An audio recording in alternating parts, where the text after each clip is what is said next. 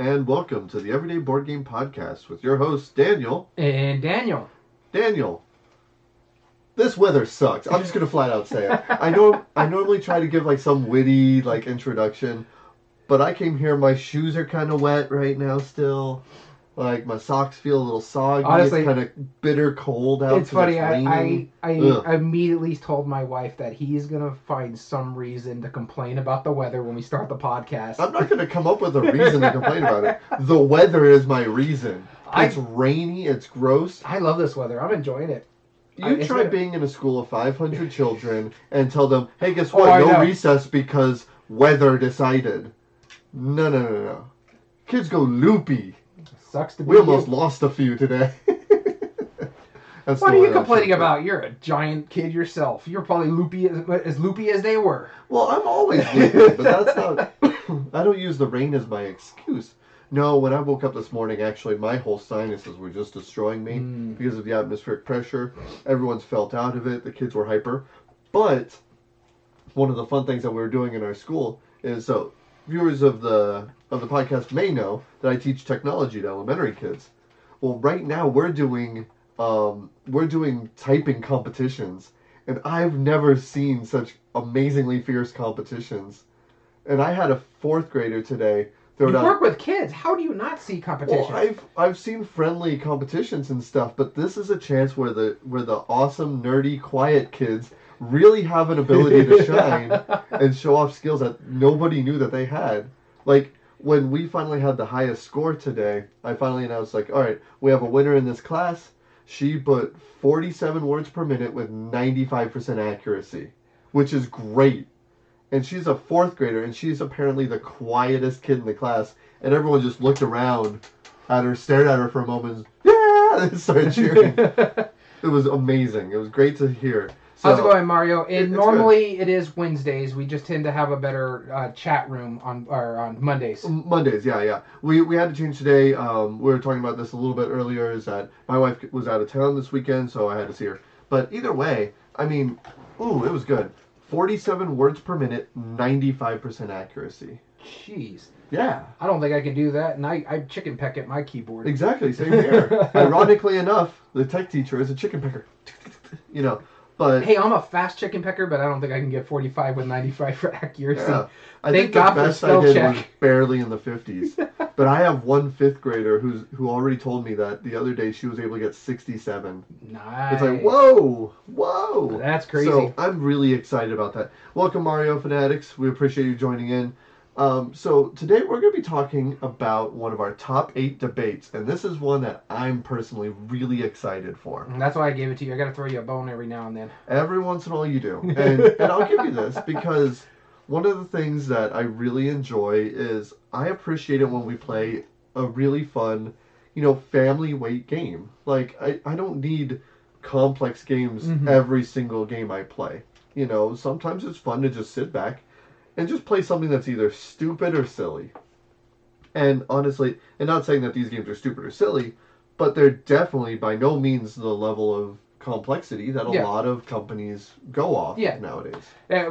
This one, you're not dealing with like stuff like boards and dice, which are like way on the, or a Vito Lacerda game or stuff like that. They have their place, and they're fun to play, but sometimes it's a bit draining. Yeah. So this company is Blue Orange Games. You wanted to do a publisher. The American one. Yeah, we wanted to do a publisher. And they focus mainly on kids and family games. A lot of it is Euro mechanisms, but...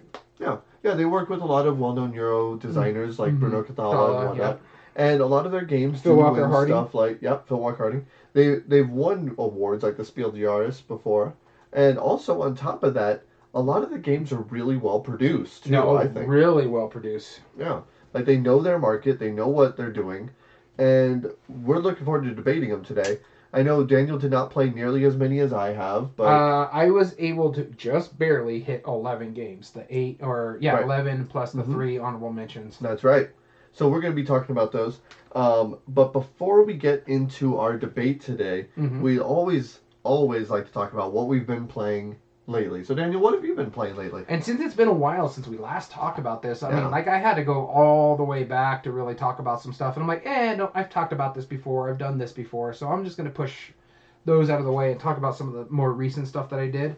The first one I want to talk about is I really had fun with this game. It's a Bruno Cathala game, and we're going to have Bruno Cathala in here. It was our mutual friend Dom's pick. And so this was Queens, to be or not to be. Yes. Queens with a Z, with a Z for our European viewers. To be or not to be, and it's not BE, it's BEE, because it's basically about bees and stuff like that. And you're trying to match sets of bees as you're building your little flower garden. Mm-hmm. And so every group of bees near a hive will give you points, including the bees or 3 queens and stuff like that. And you have a cool little drafting mechanism, which really intrigued me with this one. Is like, I could take 3 different tiles, 2 tiles of the same type, or if it has a bee on it, I can only take that tile. And then depending on how many tiles you ended up taking, you move the little mechanism around the board. And then your opponent has to pick from that row, and then it goes around the side of the board, and the next person has to pick from that column and stuff like that. So it's interesting how that worked. I love that drafting mechanism. And then you would have to, once you can place your honey, because you had to place, I think it was like 3 or 4 flowers, and if you ran out of space, and you have to place all on field or something like that, and when someone hits, you have to be able to populate the polyomino field. Yeah, the polyomino field. Once someone populates an entire 5 fields, the game's over. I really liked with this. I wish it was a little bit more colorblind friendly. Some of the plants, I had to make sure, like, I'm going to put all the reds over here, and I'm going to put these ones over here, because the pinks, because I'm like, don't want to deal with that, so I'm just going to make sure I'm not going to grab pinks. I'm going to put all the reds over here. But I really enjoyed it. I was surprised how much I liked it. I mean, I knew I was going to like it because I like Bruno Cathala games. I thought they were fun games that he does really well. It's one of my favorite designers. Go up there with like Stefan Feld and Phil Walker Harding. But yeah, no, I really enjoyed this one. I want to play it some more. And one of the things I gave myself a note is the theme's non-existent. This could have been anything. It really could have. It could have been anything. Yeah. And it would have worked fine. So you could have made it space bees, like apiary, and it would still work. Sure. You're collecting planets instead of flowers. Yeah, the theme is very pasted on, as with many Cathala games. But no, this one worked really well. I mean, just the fact that you could take... It's very Splendor-esque on how you draft the tiles. So either one with a bee, 2 different, or 2 of the same, or 3 different.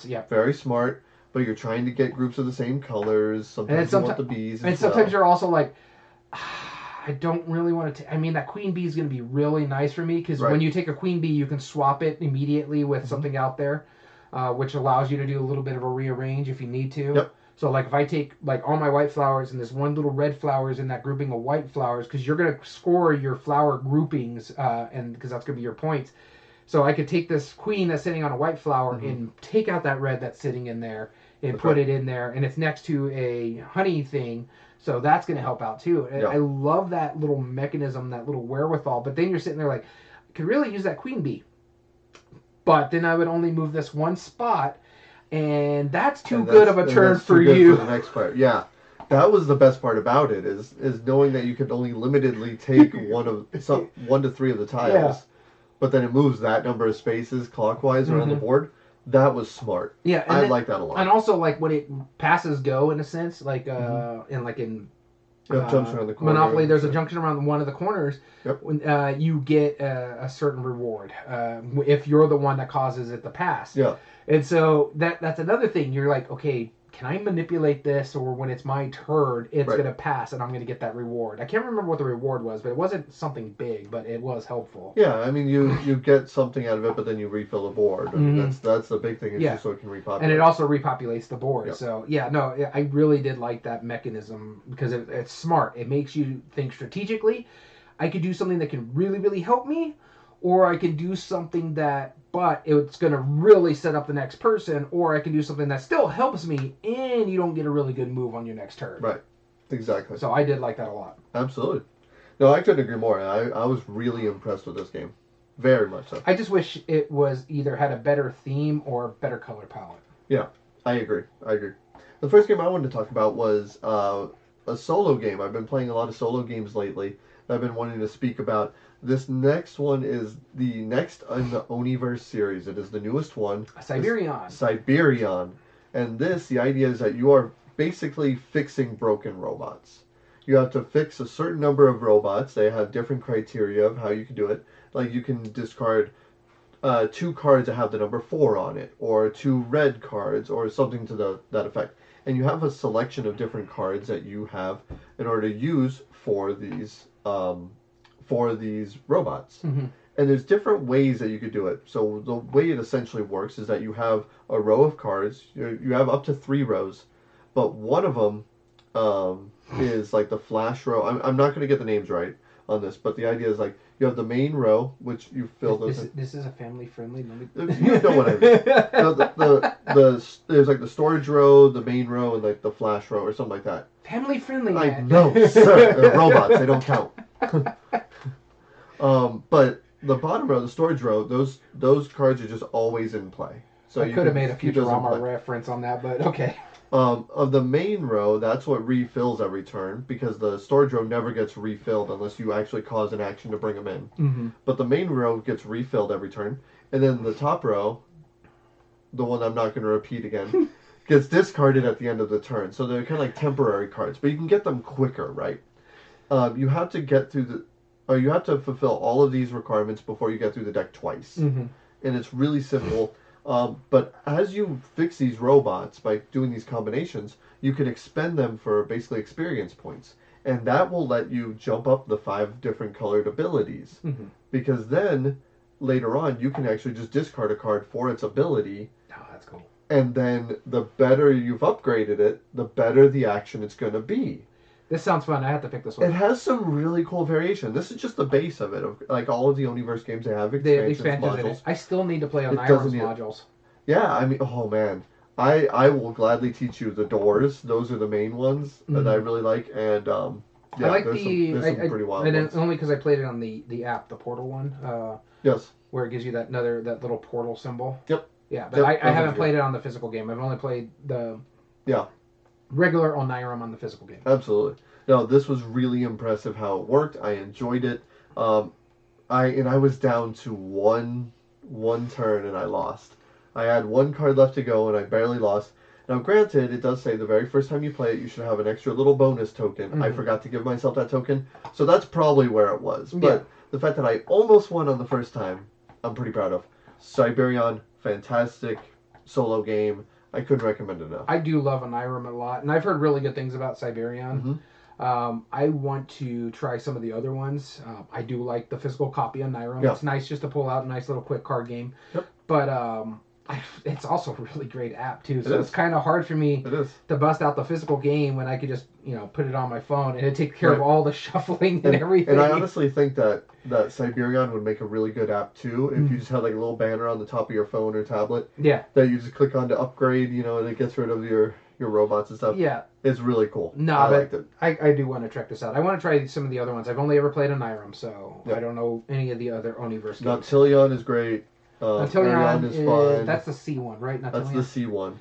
With the Arion is the kites, right? Yes. Mm-hmm. Okay. Yeah, those ones are good. All right. So my next game that I'm going to talk about is an oldie but a goodie, and it's interesting because I'm going to talk about it in this segment because it is one of the games that has ascended. I got Return to Dark Tower back to the table again. It's funny because I want to talk about the story of why we got this to the table. Our friend was complaining because we played, I think it was the Loop. And he's like, oh, it's a little too easy. And I'm like, well, it's because we played the standard game for I Can Teach You the Game. Yep. So we played it on the normal challenge mode and stuff like that. And it's basically just to teach you. And it even says this is going to be the easiest of all the games in here. And so he was complaining he loves those really tough co-op games. And I'm like, okay. Yeah, he does. All right, so I'm going to bring up these co-op games that are really tough. Unfortunately, I don't have Last Bastion or Ghost Story, so I can bring this over to their house. But the wife's like, okay, yeah, we'll figure this out. And so my wife's like, what are your meanest and hardest co-ops? I'm like, any co-op can be hard. Just depends on how you set it up. Right. And so... my first Castle Panic, if you play with 2 monsters a turn, hardest game in the world. Yeah, so there's ways that you can make things... super hard. It just depends on how... We always just play it on normal mode and stuff like that. Same with Horrified. We only play it normal mode. We play against, I think it's like 2 or 3 monsters. I think it's 3 in the normal mode, yeah. Yep, 3. So I'm like, okay, I'm going to take this game over there. because I wanted to get into the table again. I love this game a lot. Yep. And so much so we enjoy this game a lot because it's already ascended and it only lasted a year. It went through 1 year of cycles and ascended because it was that good of a game. Yep. This is Return to Dark Tower. Yeah, Return to Dark Tower. So the way I set this game up to make it completely and utterly difficult was that I hit fully random on the app. So it randomized the monster. It randomized the foes that we'd be facing, like the big bad and the monsters. And this thing was rough. We ended up winning on the very last turn because the way this guy worked is that if he went over to another territory, he would blow up a building in that territory with one of his cards. And if he sits there for a while... So, and I was playing some of the new characters from the newest expansion because I was like, let's play the base game, but let's play these new characters and see how they work. And I really enjoyed them. One of my characters allowed me to have corruption, and you get bonuses for each corruption card you have in one of your valors. So if I have one corruption, I always have one wild advantage when you're doing checks. And so, yeah, I'm like, all right, I'm doing this. I could hold up to 3 corruption instead of 2. Whenever you get the 3rd corruption, you lose.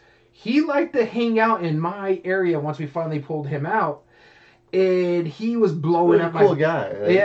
He was blowing up my buildings to the point where it was ridiculous. I cleared off one of my, because I had stockpiled a bunch of dudes to help fight this guy. Yeah. And so one of my special power is that I can sacrifice 10 guys to remove one of my corruptions. He destroyed 4 of my buildings. I was down to my last building and the last chance for me to clear corruption before I lose the game in a sense. And he was bouncing between 2 characters that whole time. And so our friend, she had already lost, or she got 2 corruption because she lost 2 buildings. And my wife had to go in there and fight him. She's like, what do I need to do? I'm like, you need to go. She had the magic carpet so she could fly into his territory. You have to go in there. I think we've done enough damage. And the thing is, when you're fighting the final boss, you don't know. The game will tell you if you succeeded or not. And so I've chunked him. She chunked him. Our friend Angel, he put a lot of thing on there. And then our friend Maria put a lot of on it too. I was like, you have to go in there because if he bounces into my section, or he stays in her section, or if he goes in Angel's section because he's down to 2 corruption, we lose the game. You're the only one that doesn't have corruption because I have 3 sitting on my board. They both have 2 sitting on their boards. So she jumped over there and she picked the cards and she had enough advantages and enough to sacrifice without her having to take a corruption. And she's like, I can't do anymore, so I have to retreat from this battle. I'm like, you got to do what you got to do. And she hit retreat, and it's like, beep, beep. And it was like, literally, if it bounced to any of the other locations and triggered when you put the skull in, we would have lost the game. And so it literally was down to the last minute. And it took us nearly 3 hours to be fully random because nothing worked with it. Like the foes were like, one was Magic Beast and the other one was like Undead Human or something like that. So that nothing worked with all our advantages. So it was really, really fun to play again. That's awesome. The last game I wanted to talk about that we've been playing was actually a game that you were part of, and it's unlike a lot of other games that we've played recently. We played as a 4-player game, and one of our guys, he actively argued against us because we were certain we knew what we were talking about. No, we played a 3-player. Was it 3-player? It was just us 3 because our mutual friend couldn't come. Oh, that's right. He wasn't there yet. Yeah, or couldn't come. Yeah, so it was us 3, and it was 2 against 1, and we ended up... This is the first game where we've just straight up played it. It's called Unboxed. It's from Wizards of the Coast. No, WizKids. Sorry, not Wizards of the Coast. WizKids. And Unboxed is really simple. The idea is that we're a bunch of artifact hunters. We're basically archaeologists. Archaeologists, yes. And we're archaeology students. We're working with a professor. Yeah, and we've unearthed like ancient board game components. And unfortunately, paper or papyrus really doesn't last very well. So that all just deteriorated. So all the rules, who knows? So we had to determine from these components how to play the game that it came with. So it's a design. It's a level of design to give people the game components and say, answer these questions. And so there was a number of questions like, how do you win? How do you set up the board? How do you set up the board, or what's the optimal way to set up the board? What does a player do on their turn, and how do you know when the game is over? I think something to that effect, right? Yeah. And we had just a certain number of components, and we had to effectively, as a group, solve this. Now, I won't go into how we solved it, but the first game, it was fairly intuitive, like how we were doing it. The backs of the cards that we had kind of alluded to something, and we set it up, and we're pretty sure it works this way. And our friend was like, I can see it being trolling, and we have to do it a different random way. I think it's this way. We tried it. And we tried it, and we're like, that didn't make sense, but let's try it the way we think, and it actually worked as a game. Like it's actually a little game I would play. Yeah. Like, if I was just like, oh, I just happen to have this pack of cards on me and like these tokens, let's just play it real quick. And then it worked. Yeah, no, I liked it. It was neat. And so Unboxed has a number of scenarios in it. We haven't delved into the other ones yet, but I was really impressed by the first one.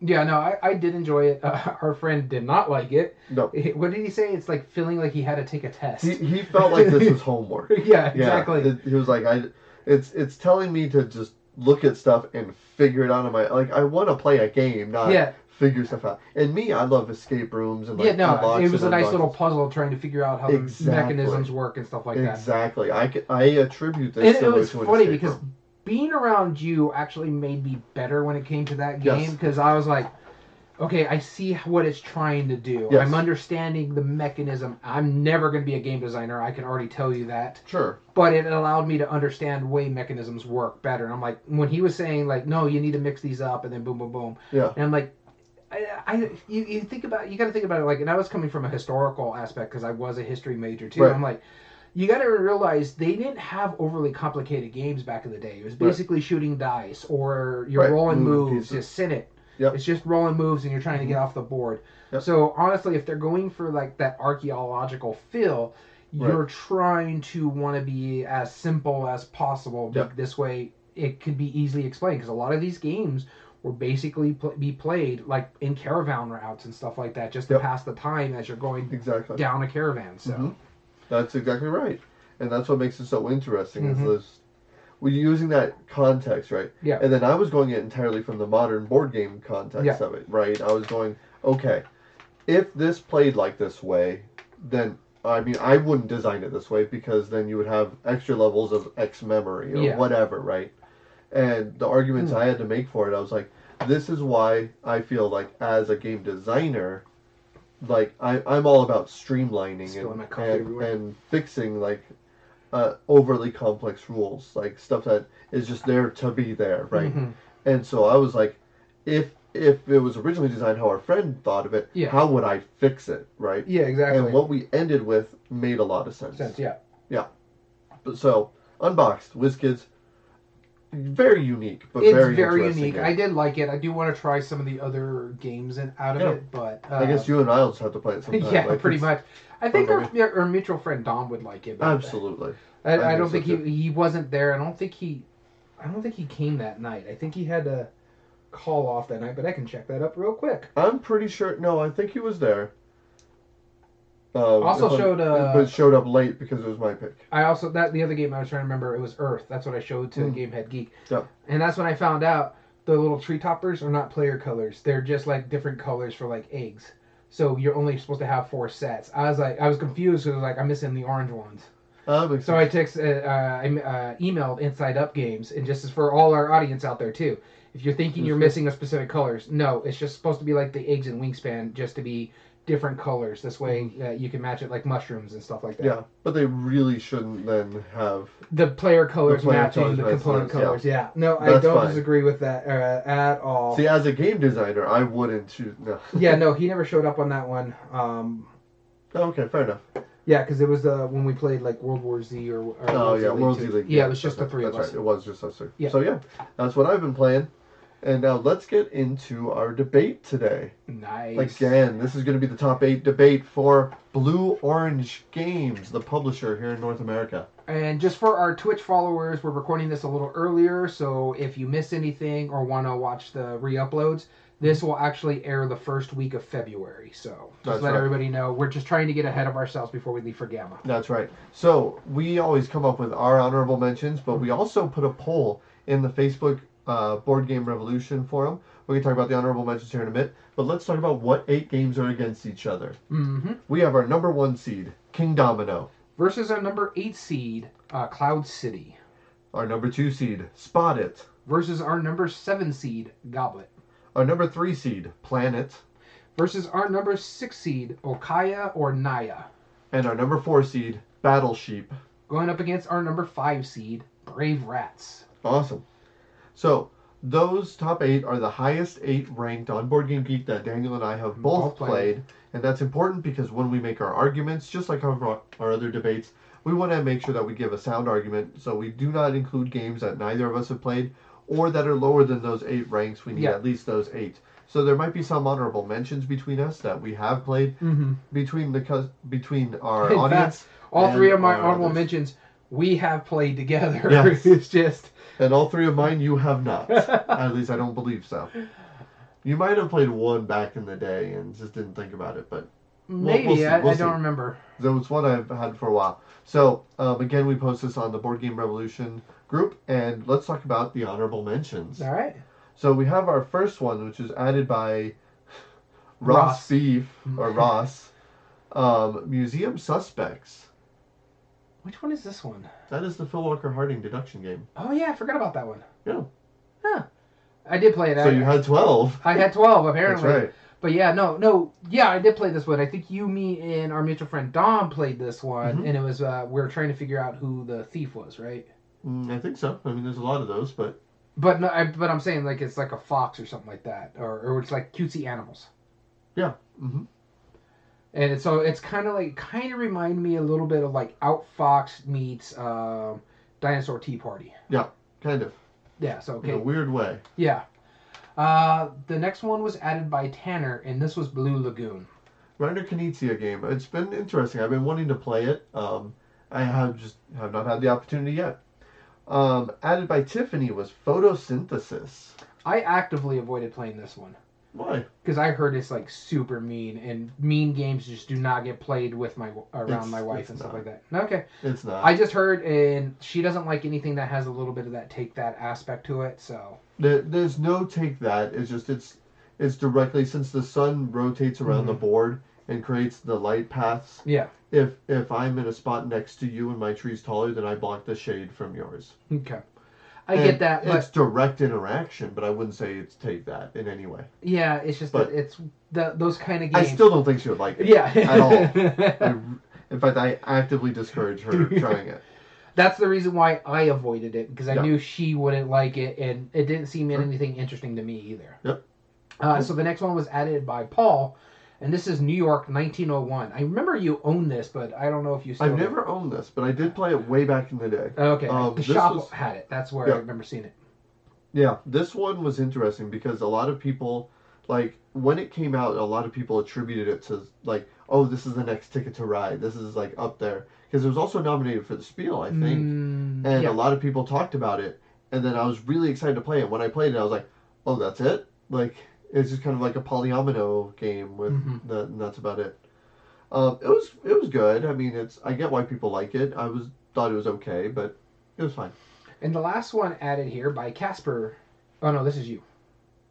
Go ahead. And the last one added here by Casper, Detective Club. I haven't played this one either. No, but this one looks good. I heard this one's hard to find. Yeah, and this was also a recommendation on like a legacy list. A lot of people are giving recommendations for legacy games. I don't think this is a legacy game. I think it's just it's a campaign style game. Campaign style deduction game.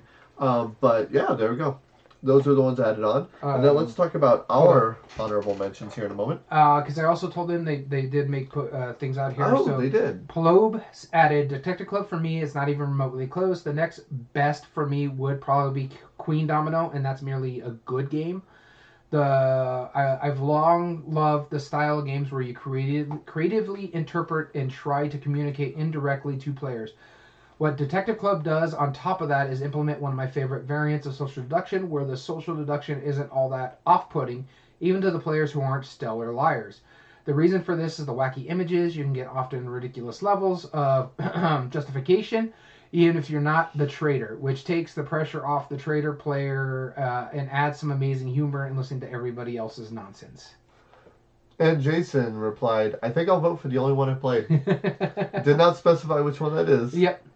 But sure, that's a good enough reason as any, I suppose. And when everybody's asking us why King Domino and not Queen Domino on this list, Yep. Queen Domino is second on the board game rankings. The rankings, yep. However, because even though it's just a slight twist and maybe a little more complex than King Domino was rated higher. So yes. Same reason why we don't add all the Shane Phillips on lists. Right, exactly. This is still part of the same series. Mm-hmm. A lot of it goes off of King Domino Origins would also probably apply to this as well. All right. With that being said, let's talk about our honorable mentions. I have the Coin of Doom. Let's flip it to see who goes first. Here you go, Daniel. Yeah, it's you. Me. So the first one I wanted to talk about is a silly, silly game. This is one of the first games I bought a number of years ago, purely just by the concept. I love this idea. This is called Shaky Manor. Now, have I told you about Shaky Manor? Okay. Mm-hmm. So the way this works is simple. You have a box that is made up of 8 rooms, I believe. And some of them have doors in between them, some of them don't. But you basically have it as a big shaking tray. And you have a bunch of different pieces, like a wooden snake that's like all windy and wobbly. You have like a rubbery spider that doesn't move very well when you shake it. You have an eyeball that's like a marble that rolls around like crazy. You have like a witch meeple, and you have like ghost pieces and like all these silly little things. And you flip over a card, and everyone has to shake exactly those pieces to the right room. And knowing how to manipulate each of those pieces separately Mm-hmm. and how to shift them around and make only certain ones go into the room and not others is absolutely hysterical. Like the rubbery spider is so funny because like it has very, very like soft rubber, right? Mm-hmm.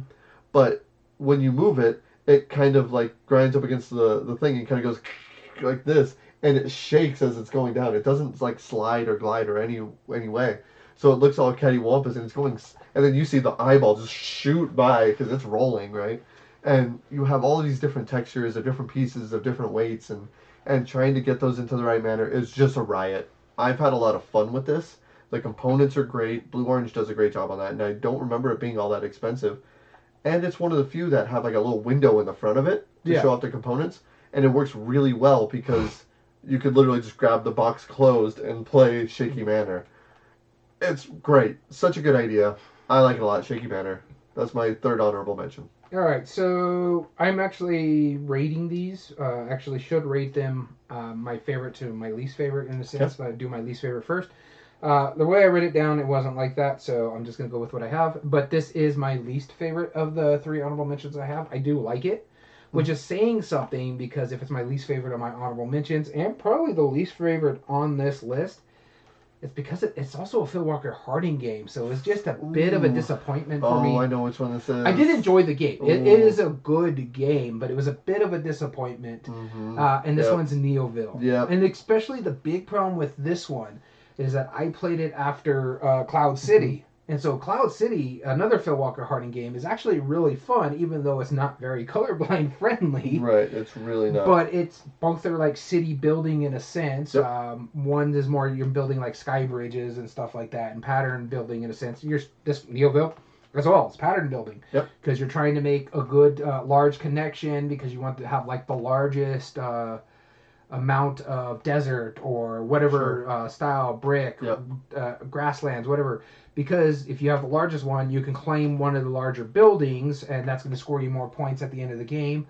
Right. And it does some other little cool stuff that I like, but as a whole package, I was like, this is really super complicated for a Phil Walker Harding game. Yep. I do enjoy it. I still rate it probably about a 6.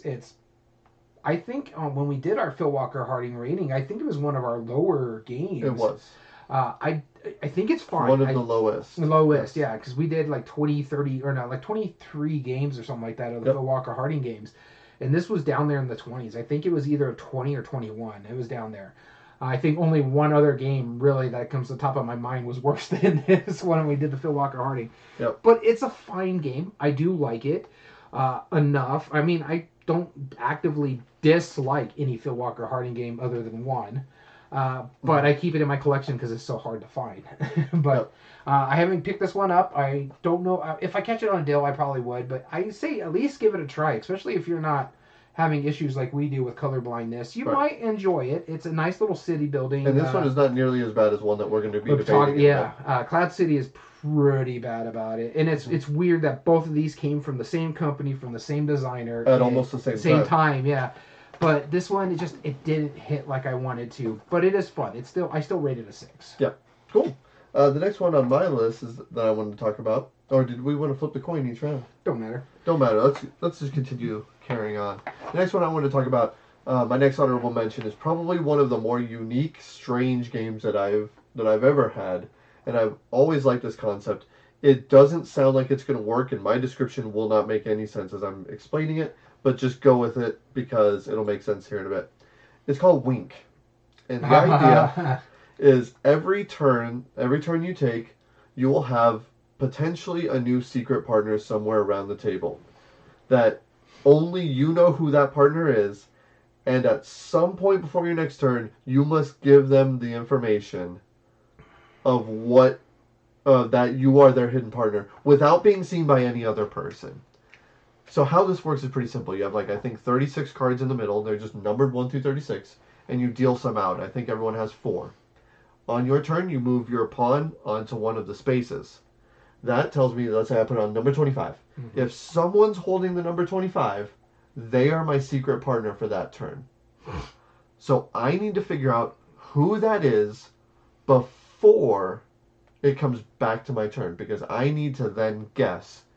If I find out that it's you, then I'm going to guess your number, and then we both get points for getting it correctly. So it behooves you to tell me it's beneficial to me. However, if at any point, and the way you clue them in is simply at some point, right? You wink at them, or you clue them. You don't kick them under the table or anything, right? You don't make it obvious. You have to make it where everybody can see it. Could potentially see it, right? And now you could do other things, you could just look at each other and and make it try and allude to it as best as you can. But again, if anybody else sees that, then they can be like, I think I just saw that. And if they're correct, and I was your partner, then they steal both cards. And so it's even better. But at the same time, let's say that's the case, and Daniel is my secret partner because I put my pawn on him, and I need to figure that out sometime. What if somebody else's pawn is on my card that I'm holding? I have to then clue them before their turn while I'm looking for his, while everyone else is looking at everybody. Oh my god, it's hilarious. This game has no right being as fun as it is, but it's a game you play almost entirely silently, and then as soon as somebody goes, caught you, and then everyone, and then I look over, real quick before everyone stops laughing, right? Because that's your opportunity. There's your window. You try to ease the tension and clue them off before anybody else notices.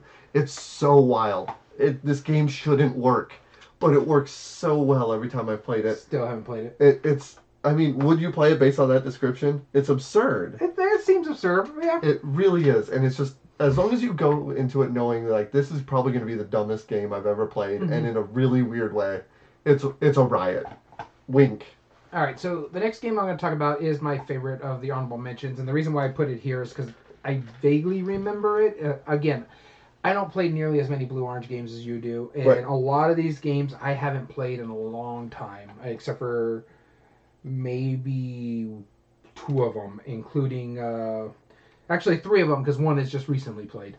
But this one is Pappy Winchester. I like this game for what it does. It's a really good little bluffing game. It's a little good bidding game. You're trying to bluff. Is your bid going to be bigger and stuff like that? Because it's kind of a little area control, because you're basically going to be scoring based on the movements of the train or the boat, depending on what's going there. So you're trying to okay, how do I figure this out? How do I do this? Really great components, even though the train is kind of a little flimsy. Sure. But I really did have fun with this one. You know this one a little bit better than I do, because for some reason you have a vast knowledge of 2,000 games in your brain for some reason. But no, I like it. I'm not a huge auction fan, which is funny because it's my pick this week. And one of the games I'm picking is an auction game. Fantastic. I look forward to it.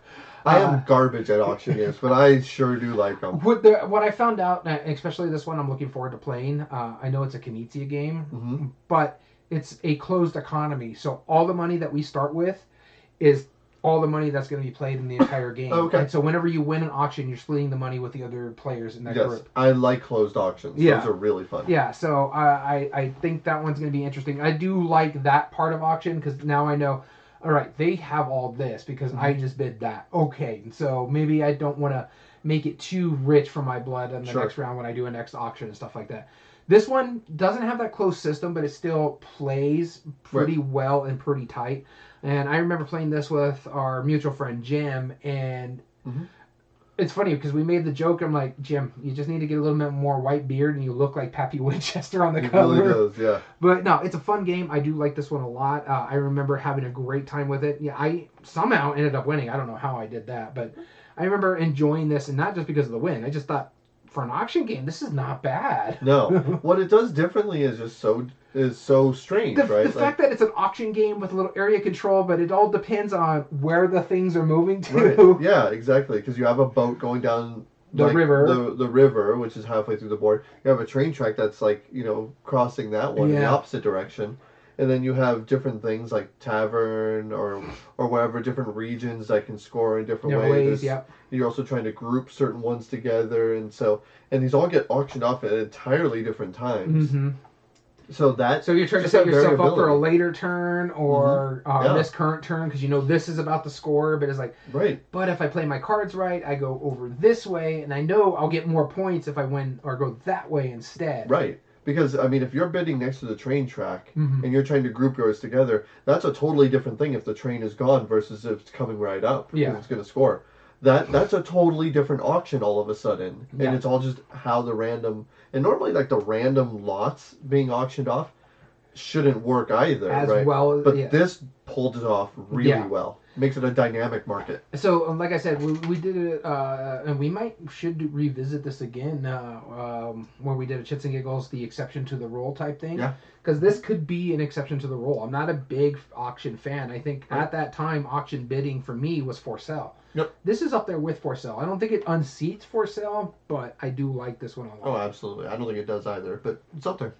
Cool. The last one I wanted to talk about is yet another ridiculous dexterity game. Wait, you talked Wink. What was your second one? The first one that I talked about was Shaky Manor. Oh, that's right. You started. Yes, yeah, I started. Normally I just ask you. Yeah. That's the last one I wanted to talk about today was another silly dexterity game that's quite simple. It's called Slide Quest. Have you seen this one? I have. I think you were showing this at the shop at one point, and you tried to get me to play it. I'm like, no, I'm going to go over here and play this game instead. Like a real game. No, I don't think I've brought it to the shop, actually. So the way this works is pretty simple. Have you ever played the old school Labyrinth? Oh, yeah. I was getting this one mixed up with the draw and write. Oh, yeah. No drawing in this one. That's something similar. I know what you're talking about. Yeah. But Slide Quest... It plays effectively like an old school Labyrinth. You know, like the wooden box, you have the knobs on X and Y axis. You try and get the marble, like, not falling in the holes, get it throughout the maze and stuff. So this works like that, except the way they handle it is that there's a plate inside of the box bottom itself, and this box bottom has a bunch of different holes depending on the overlay you put on it. There's like 25 overlays that you could put, all that do different things. So you put the overlay on it, and you put your pawn, which has like a marble inside of it, so it can slide no problem. And you have to put it on one spot, and then on all four sides there is a little, kind of like a little lever that you put on it. So if it's 2 players, you each get 2 levers. 3 players, one player gets 2. 4 players, everyone gets a lever on each side. And you are cooperatively trying to get this slid down the path, avoiding the holes. I played this one. You have? Yeah, okay. I think. Yeah, because we played it like 5 levels, right? Yeah. And I think I played this also in at Dice Tower West because it was like maybe 2019 or something like that when this. Yeah, and like everyone's just kind of like pushing a little bit on the lever, trying to get it like balanced. But you don't want it to fall in the hole, or you don't want something to hit you either. And not only is it just that, it's not just Labyrinth. Like there's a bunch of scenarios. It's themed like a video game. It's not really, but there will be like one where there'll be like a little a red cylinder, and it'll say that's a dynamite stick. Do not drop that. Yeah. If that tips over, you lose because it explodes. Or you have to get like a certain monster into a hole, or like certain monsters into certain holes, trying to defeat them. You know, it's so dumb and silly, but man, does it work well. And it's great components. It works. If you like the idea of that, I mean, I can understand why some people wouldn't. But man, we've had so much fun just playing it. It's silly. And if your piece ever falls over, then you're just out. You know, like because they collapsed under their tiredness or something. Like they play into the humor really well. It works really well. I can't recommend this one enough. And it's one of those things we always talk about. What a good thing about board games do sometimes, it gives you that toy factor, and this one is up there on that toy factor. Yes, it does. All right, so speaking of toy factor, this is kind of there, but not as much. This is the more recent one we played. I used to own it, but and I could never get it off my shelf of shame, so I ended up selling it before playing it. Our mutual friend had it on his shelf, and he wanted to get played, so we ended up playing it recently. I did enjoy it. I'm just glad I don't own it anymore, because in all honesty, it would not get played. It shouldn't work like it does. It's a roll and move, pick up and deliver game, and this is called Dragon Market. But the reason why this does work is because of the manipulation that you have to do. So we're just basically pawns, basically workers who have to go out there and pick up the things based on our card and deliver them back to our port. But what happens is you're going to roll 2 dice, and it averages out between, I think it's like 6 to 8, but what'd you say, it's like 6.23 or something like that average? It's like 3 2/3. Yeah, so the average. You're gonna somehow either score 6 or 7, sometimes an 8, and you can only move that way. But you're not just moving your pawn in a space; you're also moving the boats or turning the boats. But the boats can't hit things, and you cannot jump over the boat driver. So you have to manipulate the board and change it to get to where you need to go to get that certain resource, because the first person to turn in 2 cards wins the game. It's basically a simple little race, roll and move, pick up and deliver. All those things work really well in other games, but for some reason it worked really well all together in this. Much better in this one. Yeah, that you would not expect, especially when you're thinking like roll and move and pick up and deliver. I'd be like, someone could get like super lucky and be able to boom, boom, boom across the board. This one, the way you have to use your movements to manipulate the boats to get to where you need to go. And it's like you have boat drivers at the end of the boats, and there's also boat drivers that are in the middle of the boats, so you can never jump over them. So you have to manipulate it a certain way for you to get off that boat, get onto the other boat, and then somehow make it up to the other side of that same boat. This way you can manipulate it to keep going to where you need to go. And so there was points where I'm like, I have to go all the way over there, and then you took that and moved it all the way to the back side of the board. Now I have to find a way to get over there, grab that, put it on this thing, and then come over here to turn all this stuff in, because you're trying to collect all 4 of your components, and then go back to your space, and then deliver it. And then you get another card, and you have to go collect another 4 components, and get back to that space to win. This actually got down to the wire in that 3-player game too, because I was down to, like, I just needed to get back to my thing to turn it in. Well, down to the wire for you and our friend. Yeah. I was far from. No, you weren't that far. I just started my second card. You had already picked up 2 of the pieces. Because you got lucky enough with your second card. Your first 2 pieces were on the same boat. Yeah, but the second, they were on the same boat. The other boat, 2 but they pieces were on my side of the board. Yeah. So, but yeah, we were getting pretty close. I liked what it did, but again, it just wouldn't get played in this house. So if he wants to keep his copy, I'd be more than happy to play it. I did enjoy it enough. Cool deal. All right, so let's get into our actual debate. Those were our honorable mentions. Let's talk about how the debate works. Simple. We took the top 8. We'd already talked about that. We're going to debate this over 5 criteria. We're going to debate the game over ease of play, which is the first of our criteria. It's basically understanding how simple or familiar the mechanisms are. That's a good plus for it. The likelihood to get it to the table, whether that's the mechanisms, how simple it is, or even the theme. And then finally, how easy is it to learn, understand, and to teach to other people? That helps decide how easy the game is. This is going to be tough for us. Because Blue Orange is very good about making the games teachable. They do. They do a very good job of that. That part right there would be hard for it. And the next criteria we have is replay value. the length of time and scaling well. This is going to be another hard one here because Blue Orange games tend to hit like a really simple length of time. Yep. Minimum number of plays for the full experience. And expandability, what we mean by this is already existing expansions up to one possible future expansion, because if it has Volume 1, we're assuming there's going to be a Volume 2, or confirmed by the designer or the publisher. Yep. And then we have meaningful choice. The impact on other players' strategies, your overall depth of tactics, strategies, or skills, and do arbitrary choices or AP affect your gameplay? That's a detractor from this. All right, and what we mean by like arbitrary choices are like if all the moves are really good, is it just like, okay, I'm just going to do this because I'm still going to get... Does your choices really truly matter during the game? Yeah. And the next category is game immersion. Is the game fun to lose? Are you having a good time even though you're getting your butt whooped? Yep. Player interaction. This includes table talk, trash talking, role playing your character, and memorable moments. Those stand up moments that make you shout. Yep. And then finally, there's art and production. This is the art, the graphic design, and the pieces and components, which we already discussed. Blue Orange tends to have really good stuff, but every once in a while they have a miss, and we'll talk about those when it comes to it. And a big one for us is the graphic design part of it. We're colorblind. Yep. So it's just rough for us if they don't be colorblind friendly. And one knock about Blue Orange is even to this day, they're still not the best when it comes to colorblind compared to other companies. Yep.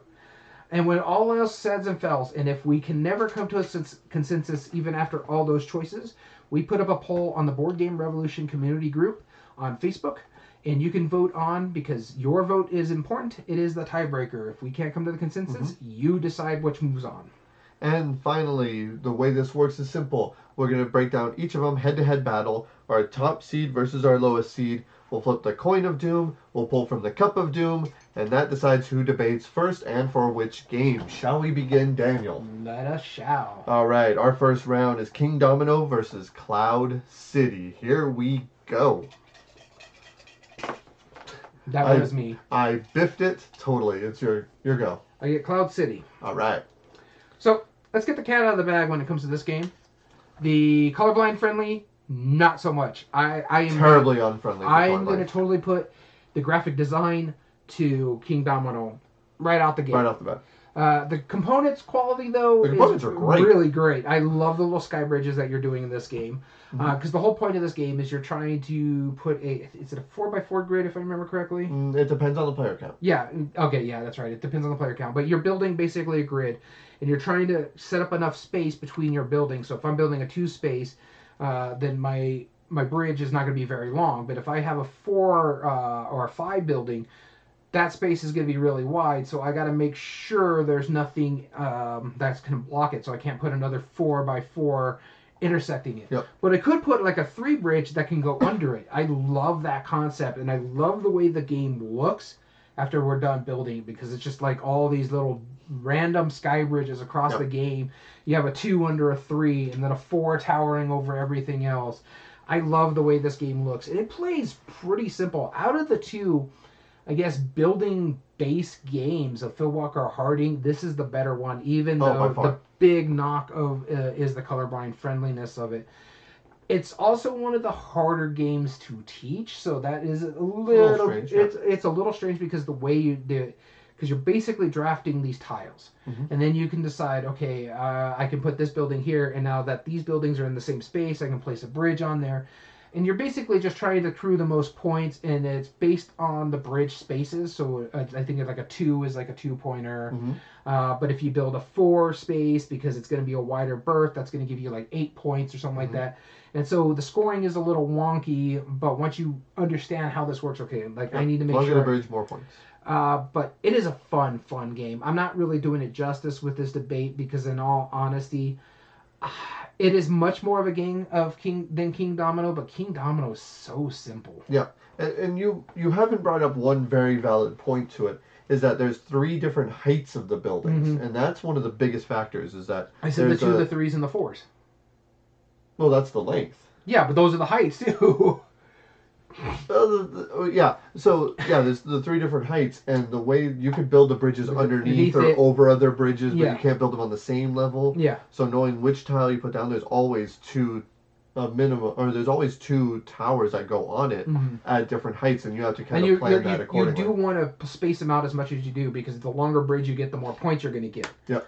But you do have like the different heights, so you can build over something, but you can't basically put them in a perpendicular aspect. Right. I did mention that. And it's worth noting too that if what we're describing doesn't make sense, go look at a picture of this because it's absolutely cool looking when it's done. It's one of the best looking games when it's fully built, because it's just like, that is so weird, it's so random, but that graphic design though. Yeah, it hurts. So King Domino, this is a Spiel des Jahres winner, and so therefore I'm already on board for it.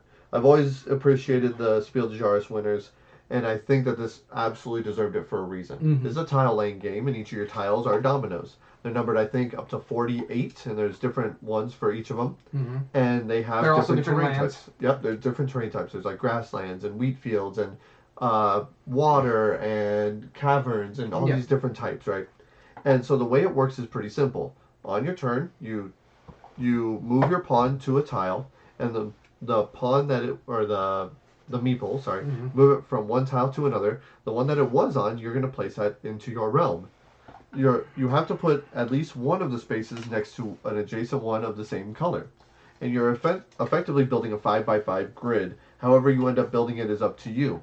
Because what you're trying to do is you're trying to group like groups together. Because a lot of the tiles have crowns on them. And at the end of the game, each group will be all of the adjacent squares of that type. So let's say like all of the farmlands. You count up all those times the number of crowns that are on inside of that group. So if there's 3 collective crowns, let's say there's 2 on one tile, 1 on another, and you are able to combine those, then that's how many points that group is worth. It would be like, let's say 5 tiles, 3 crowns, 15 points. So you do that for every single group you have. Some of the more rare ones, like the caverns, have a lot of crowns on them, but they're not very common to find the tiles themselves. There are some that are incredibly abundant, but the crowns are very sparse on those. Okay. And you have to play effectively. Now, what makes this really interesting, though, is that there's always 4 tiles that are face up, and when it's your turn, the turn order is decided by whichever tile is closest to the box. Let's say I have my pawn there, then you, then our friend Dom. I would pick the next tile, which are put in numerical order, that I want to pick, which will then determine the next turn order. So if I put mine on the 3rd tile, I will likely be playing 3rd on the very next round. So that's what makes it really fascinating, is that you move it over, you see how everyone else moves it. So sometimes you might want to get a better pick, and you might take a less prominent tile than you would normally want to, just because you're like, okay, I don't have many good options. I want to be able to choose my next tile and the next one because I'm running low on resources here. Okay. It works really well. It does. It's a very simple game, smart, and it did win the Spiel for a reason. And it's Cathala. And it's Cathala, and that's like one of your favorites. And that's one of your favorite designers versus one of our favorite designers. And the thing is, I prefer Cloud City over King Domino. Sure. But there is a reason why King Domino is just so popular. It is. Yeah, there very much is. So I think, let's break it down just real quick, because we gotta. Yeah. Art and production, King Domino. King obviously. Domino, yeah. Even without the colorblind friendliness, the thickness of the tiles are really gratifying. Well, yeah. Ease of play. That's King Domino. You think so? It's much simpler. Yeah. The scoring alone is complicated in Cloud City. It's simple enough, but compared to King Domino. Yeah, it's true. That's multiplying. Replay value. There is one expansion for King Domino, and it has the sequel, Queen Domino, and it has King Domino Origins. So they both play 2 to 4, I believe. Yep. Isn't there like a King Domino duel too? Where there is. There's a roll and write. Yeah. So as far as the ones in the series, they're both quick. They're both simple. They both play the same player count. So we got to go by expandability. Replay King Domino. King Domino. Which. Okay. Yeah, it gives it to it. I guess we don't need to break it down. Game immersion, I would say that would probably, for me, that would go to Cloud City, because that game is fun to lose. You're having some good interaction. Yeah, and just the board layout at the end. Yeah, how it looks. Really cool. But I do have to say, like, the meaningful choice, that I think those are the 2 that I would give to Cloud City. Yes. Meaningful choice and game immersion, but everything else is straight up King Domino. Absolutely. Cool. All right, King Domino, moving on. All right. So our next one will be Spot It versus Goblet. One of these games I really love. And I know which one that is. All right, I'll be starting us off. And you get Goblet. All right. So, Goblet. This is a abstract strategy. It's like a Connect 4 kind of thing. You're trying to... It's like memory meets tic-tac-toe is the best way I can describe it. You're trying to get 3 of your pieces in a row. I'm sorry, 4 pieces in a row. Whether it's a square, a straight line, or diagonally. The first person to get 4 of their pieces in a row, regardless of whose turn it is, wins. And how does that happen? Well, it's simple. And this is the reason why I love this game. These pieces are effectively the top halves of nesting dolls, right? There is a number of cups inside of each other. I think there's 3 of each, 3 or 4 of each size. I think there's 4 of each of the 3 sets, Size, yeah. right? And they're all like our colors. So the smallest piece sits in the furthest inside, and it gets a little bit bigger, and they're basically like cups. So I can, on your turn, you move one of your pieces, either moving it from the supply that you have in front of you, which you can only take the outside one. So you start off playing the biggest cups first, or you can move one from one space to another on the board. Now, the reason that matters is because if you put out one of your somewhat smaller pieces, I can take my big piece and cover it up. But then you have to remember that, because you can even put one of your bigger pieces on top of and covering up one of your smaller pieces on purpose, because then later on that prevents them from capturing it themselves.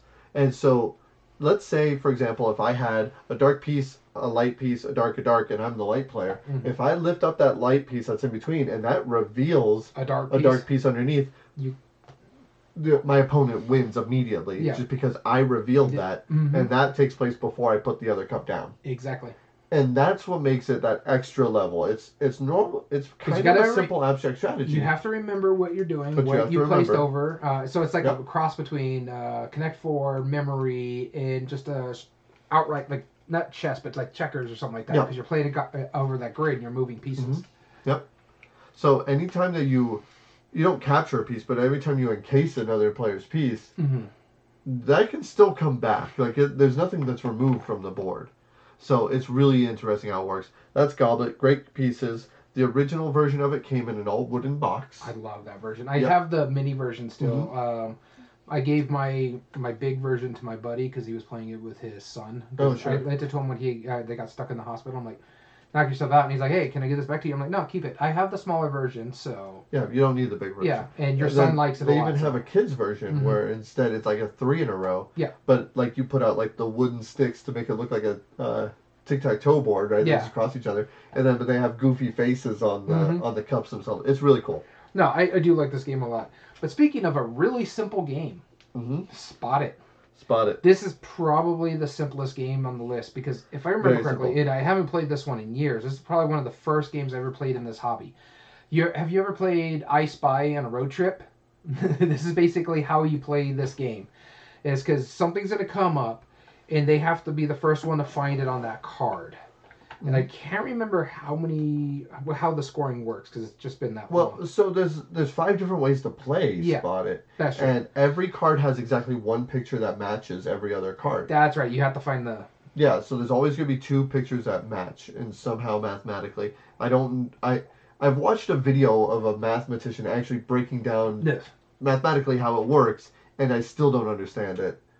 And I watch those videos a lot, and I get most of them, but man, this one just breaks my brain. But yeah, so the way I prefer to play it is there's one card in the middle that we all deal to, but we all flip over our stack at the same time, and as soon as the first player finds the match, so let's say I say, oh, 3-leaf clover, I deal mine on top of it. Yeah, and now someone has to find the match. Anybody else can and it's find the first one out. First one out. Yeah. Wins. Yeah. And so it's basically I Spy, but in a board game form. And so, like, when you're playing I Spy with your kids on a road trip or something, like I Spy with my little eye, something yellow, they have to figure out what you spot. And it's the same thing with this one, because you have to spot the clover. Yep. The big thing about this game is this had a plethora, not really of expansions, but standalone versions. stuff. Versions. So you had, like, Spot It, like...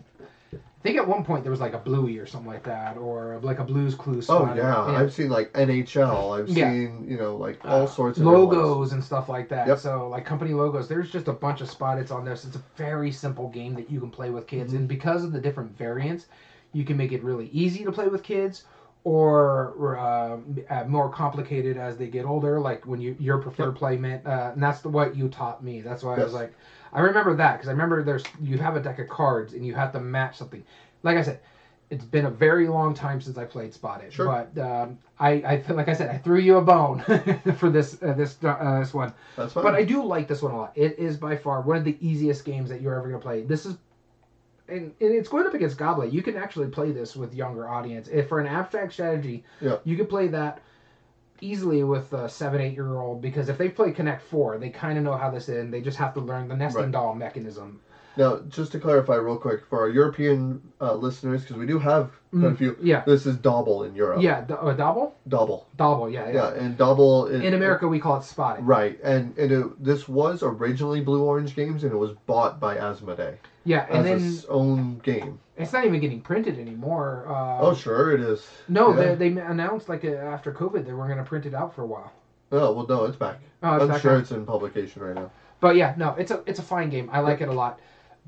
But for me, I honestly think Goblet should move on. And the reason why, like, I give Ease a Play hands down to Spot It. It's one of the simplest games. I could even give it replay value just based on all the little different stuff. But, like, the meaningful choice of how you move your pieces and trying to remember everything is in Goblet. Right. Game immersion is just much more. That's the one I want us to talk about. Okay. I mean, because I agree, art production is Goblet, meaningful choice is Goblet, and especially it's that wooden version. Yes, yeah, that wooden version is fantastic. However, the thing is, I do think Spot It should move on, and that's because of the game immersion. Anybody who plays it is getting into the fundamental, like not everybody likes a really deep strategy game like Goblet.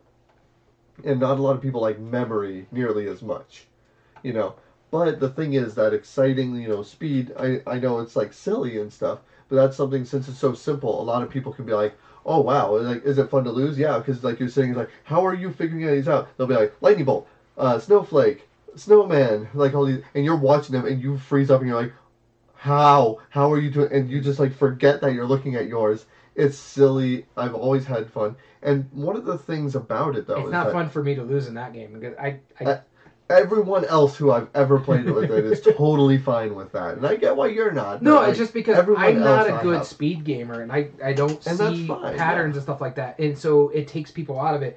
And I've played games of Spot It originally, because you showed this a lot at the shop when I first got into it. Mm-hmm. When I played it, there's not a lot of talking in there, too. So you're not really getting into the player interaction part. Well, you don't have time to talk. Yeah. No, I'm not saying it's more interactive, but the fact is, like... And I've had more memorable moments in Goblet because when you... Sure. Oh, crap, I forgot about that. You lift up the cup, sure. But just that speed, I mean, there's a reason why speed is played with cards. Or like there's those fast games like Spoons and like the classic games that kids and families are familiar with. No, but that doesn't go into the game immersion part of it. No, that gives it into the excitingness of it, because every single time if you're down to like the last cards, boom, boom, boom, boom, boom, boom, done, got it, and then people hands up and they love it. I mean, I'm not saying just from my own experience. I mean, I like both of them quite a bit. I'm saying from every other player I've seen play it. Yeah, you've seen a lot of people play it, but it. I've also seen a lot of people play Spot It in Goblet.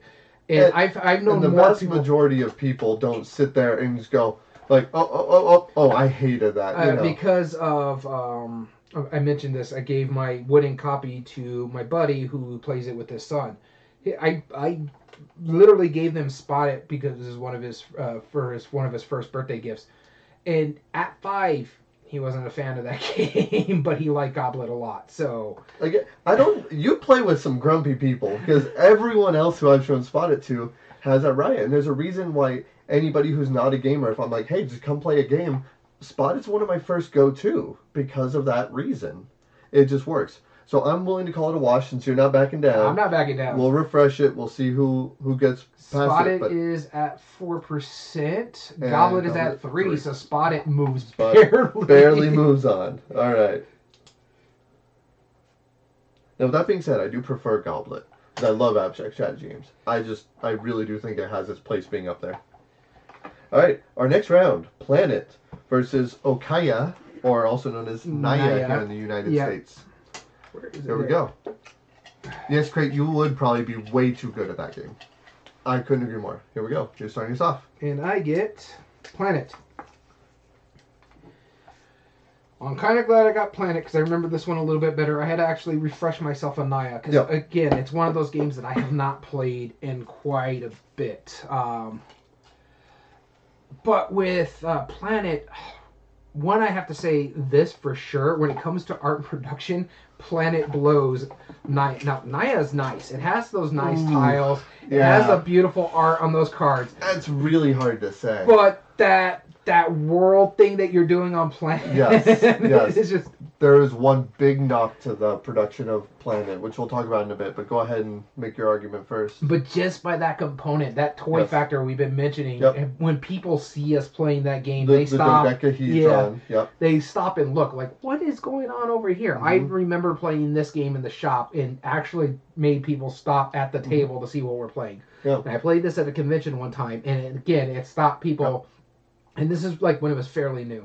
And at its core, it's basically a pattern building game. You're trying to make good habitats. You want to build like a large ice cap, or you want to build a large savanna and stuff like that, because different things are coming out in the cards that are going to score different ways. So it's like, okay, and I think it's drafting, if I remember correctly, because you're trying to pull like a certain piece out before someone else can block you from getting it. And so it's just kind of like, okay, I'm going to take this one and I'm going to put it here, but you only have a certain amount of spaces. So it's like, if I really concentrate on the polar ice caps, I know I could probably win there, but I have to make sure I'm concentrating on the other stuff here too.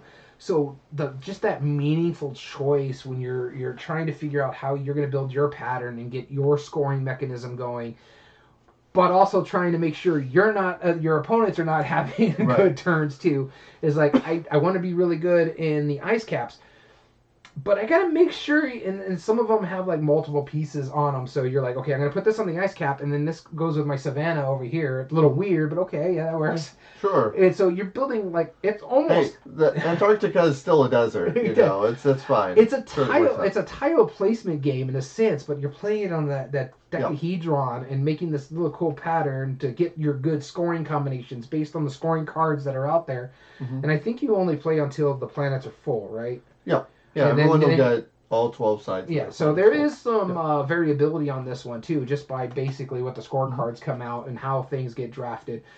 I do like this game a lot. It's not something I keep in my system because my wife didn't care much for it, but I did enjoy playing this one because I love pattern building games. And the way this one worked is like, okay, gotta keep rolling this around. Okay, here we go. This is where I'm gonna go. It's probably one of the best looking games on this list.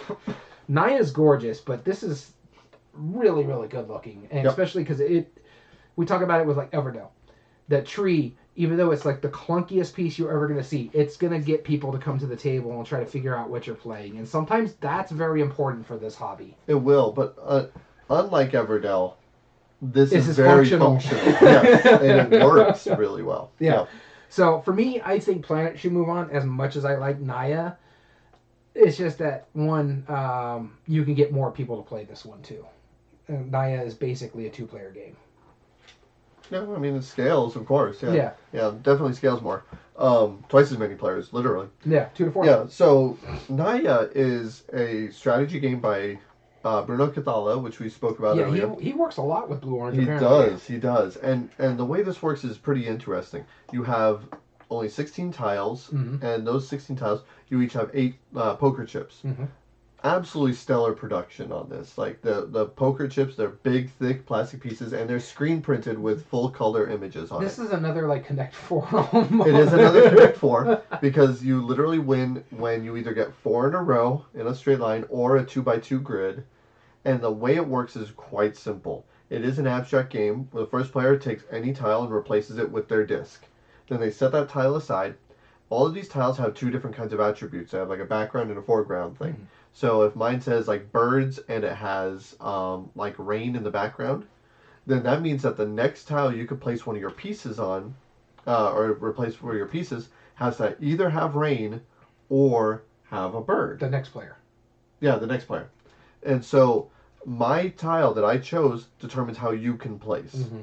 So for that example, let's say they put on a rainy one with leaves on it. So they set it aside. I can now put on anything with rain or leaves. Well, rain has already been used twice, so there's fewer options, but leaves are still there. Mm-hmm. But of course, I want to get it optimally because I never want to give that point where I put down a piece that will give you the opportunity to get one of those winning conditions. Mm-hmm.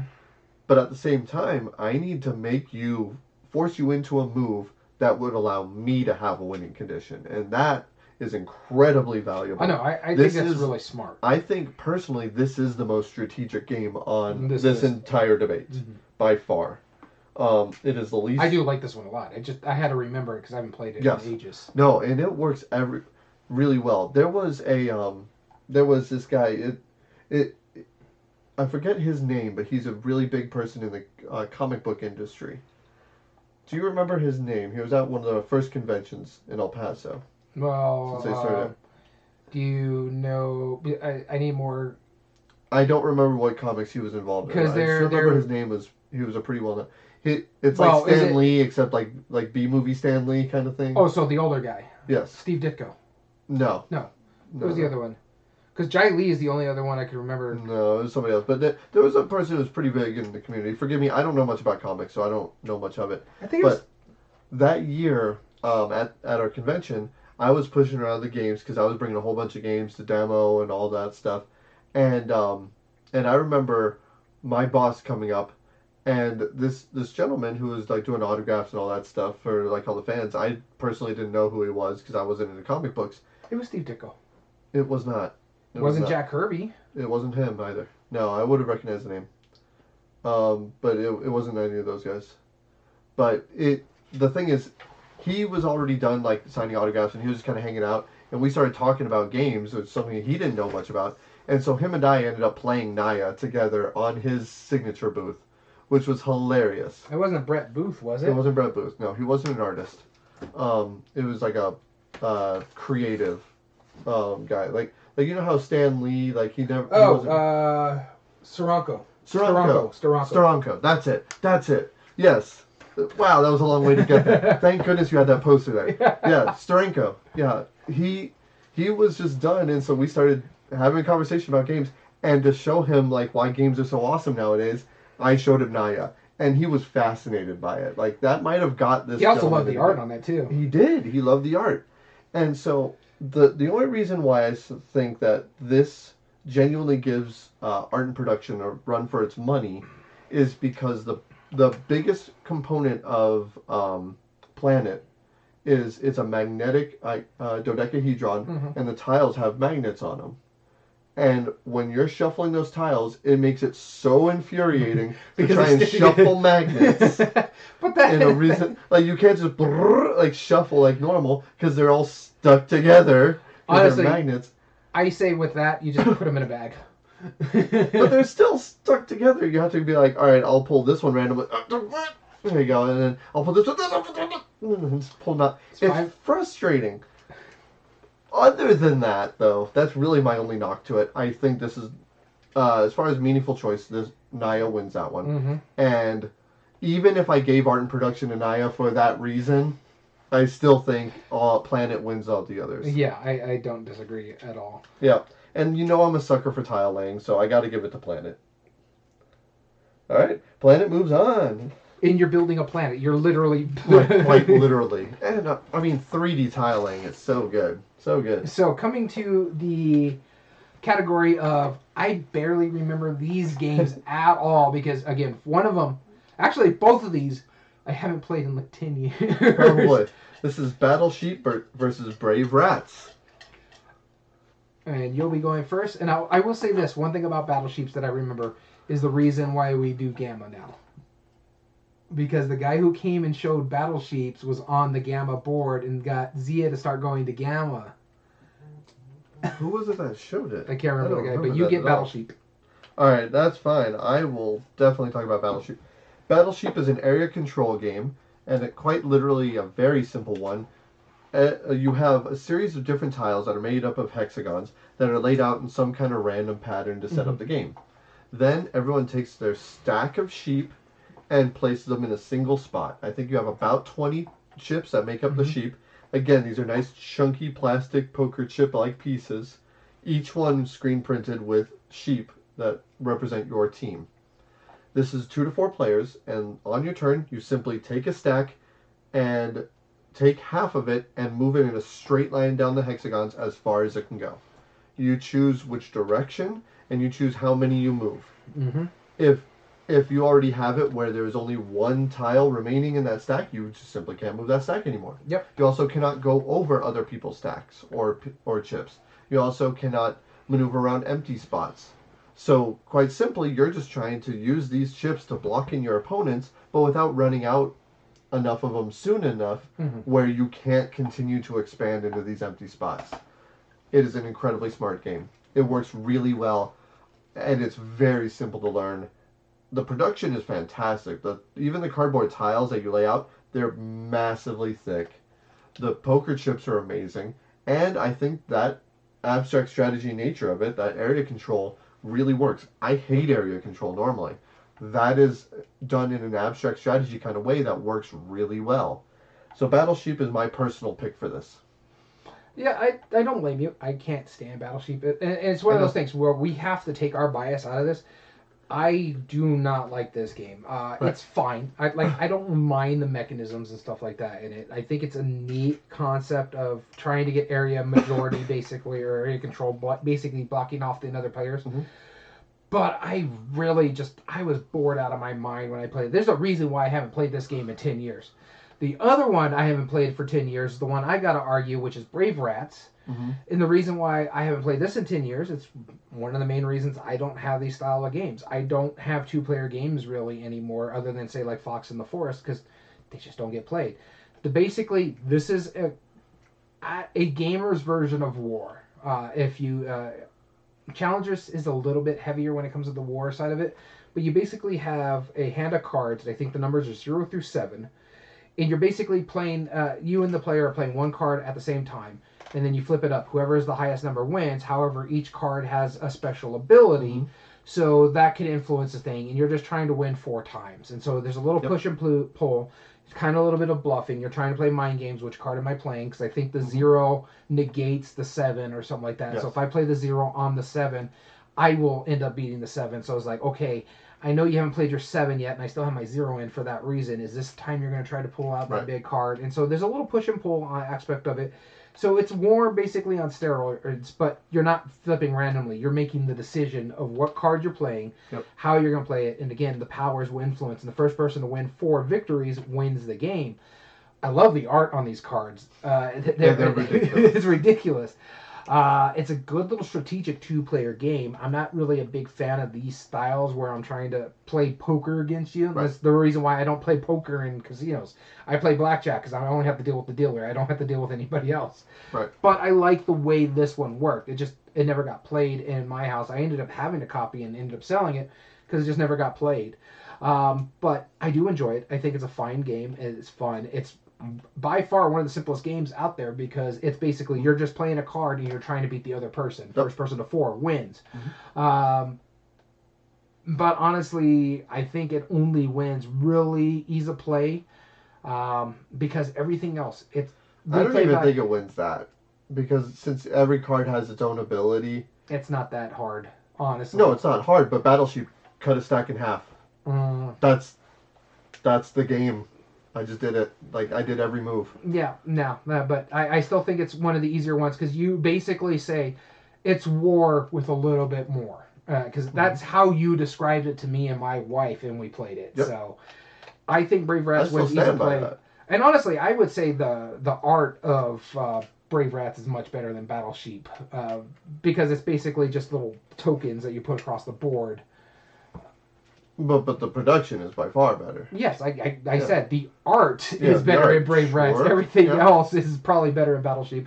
I think Battle Sheep's going to move on. Brave Rats just kind of sneaked into this one. Yeah. It's a fine little 2-player game. And that's saying something because I do not like Battle Sheep.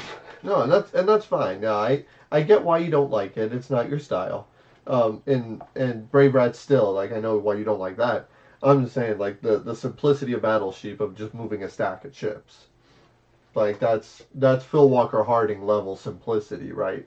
It's dunk, done. But That's all not really Phil is. Walker Harding good. Fair, but simple, yes. All right, so we agree. Battleship moves on. Yep. All right, and that finishes up our quarterfinal round. Mm-hmm. So 4 games were eliminated. That was Brave Rats, Okaya, Goblet, and Cloud City. Daniel, would you like to tell us how they were voted for? I'm giving it a nice little refresh here Alrighty. and see if the votes changed. I don't think they will because this has been up for 2 days now, and I think that's the max. Yep. Yep, we have the same number of votes, so I don't have to refresh again. Let's start with Cloud City had 3% of the vote. Goblet was at 3% of the vote. Yep. Okaya was at 1% of the vote. And then finally, Brave Rats was, where is that one? There it is, at 1% of the vote as well. Yeah, you can tell that there's not nearly as much love for those. The other ones, they're up there for a reason. But with that being said, let's go into the semifinals round. We have King Domino versus Battleship. Here we go. And that is I will be arguing first.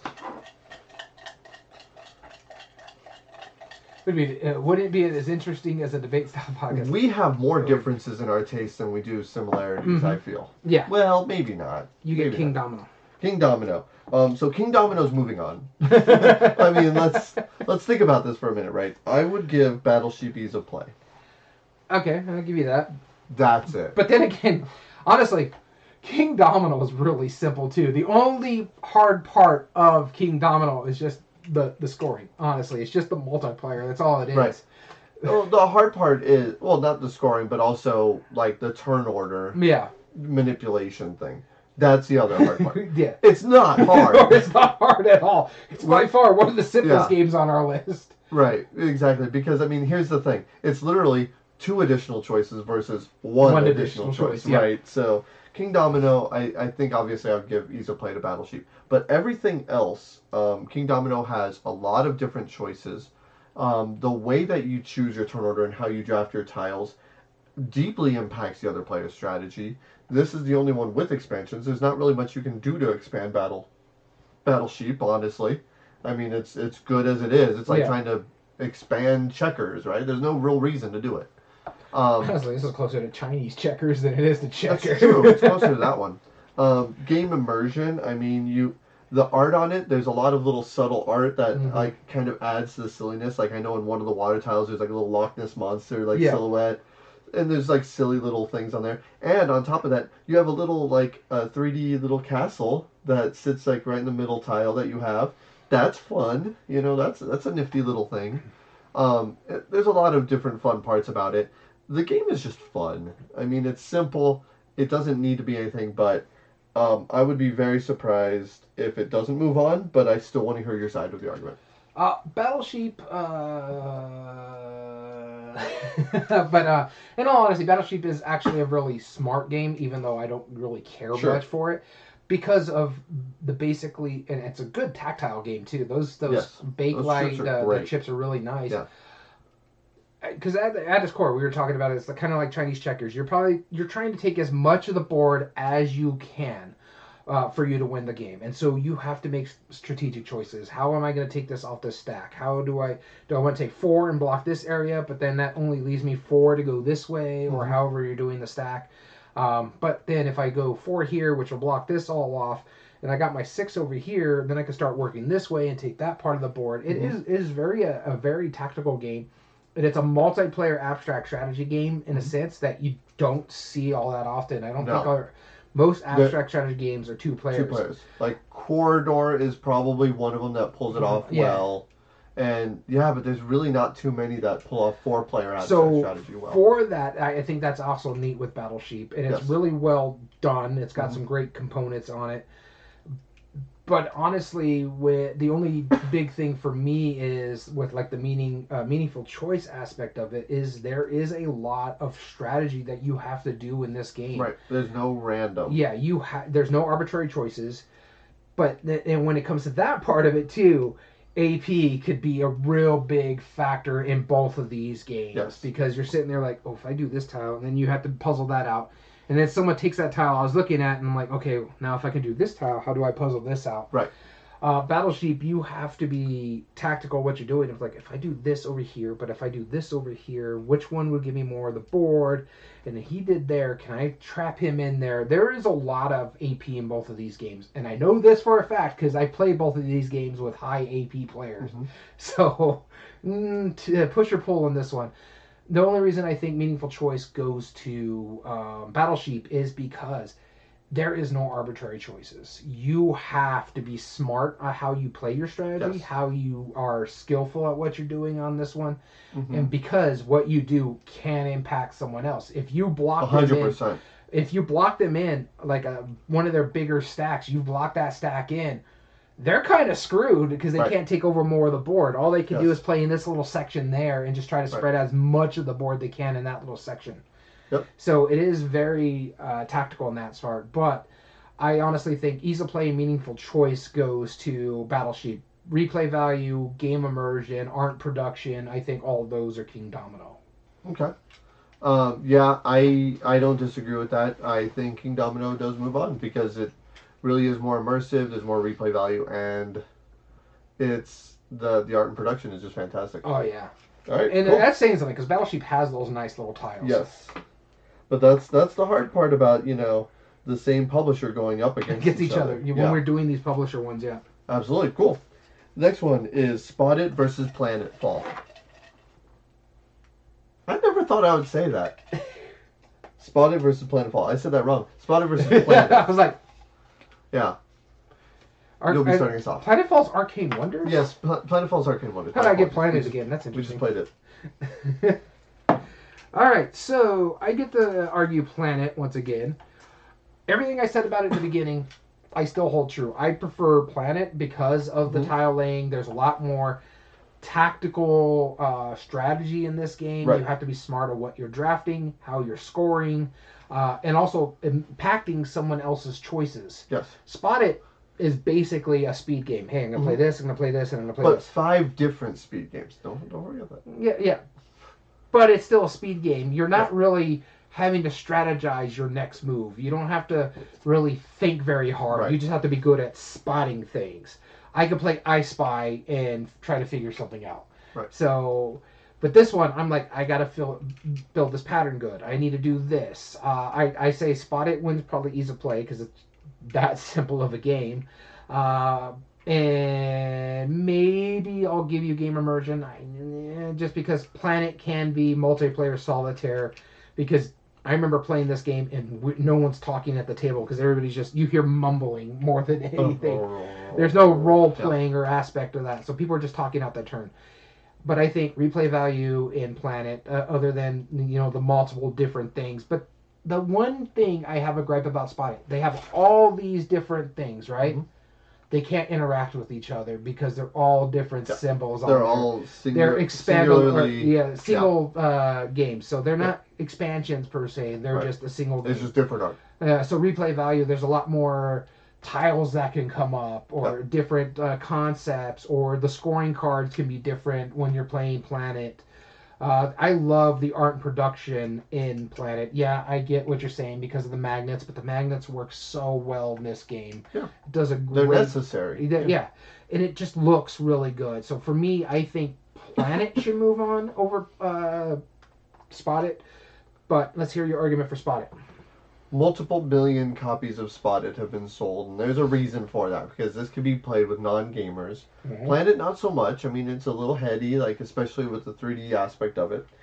So, I mean, without a doubt, ease of play gets it. And in fact, replay value, I do want to point out the fact that not only is it Dobble in Europe and Spotted here in the United States, there's actually a third version, I don't know if you know about, is by Exploding Kittens that they've reprinted it. And it's called Anarchy Pancakes. Oh, God.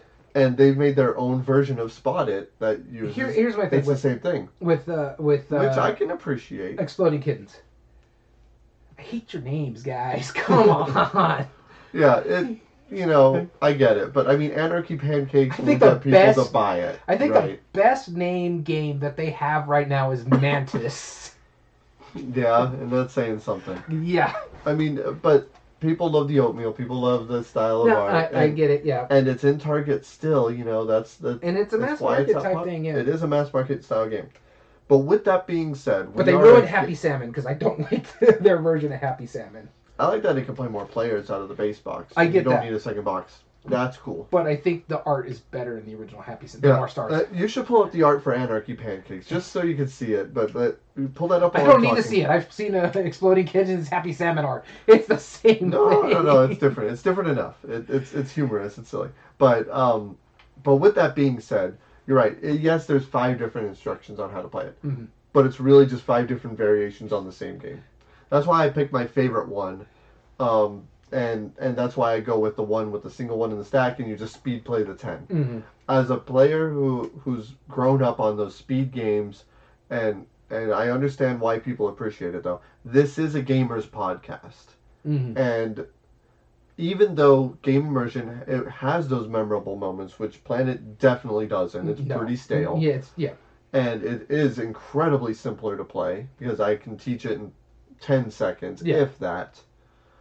Replay value, meaningful choice, art and production, Planet, hands down. Yeah. Planet moves on. Yeah, I don't disagree on that one.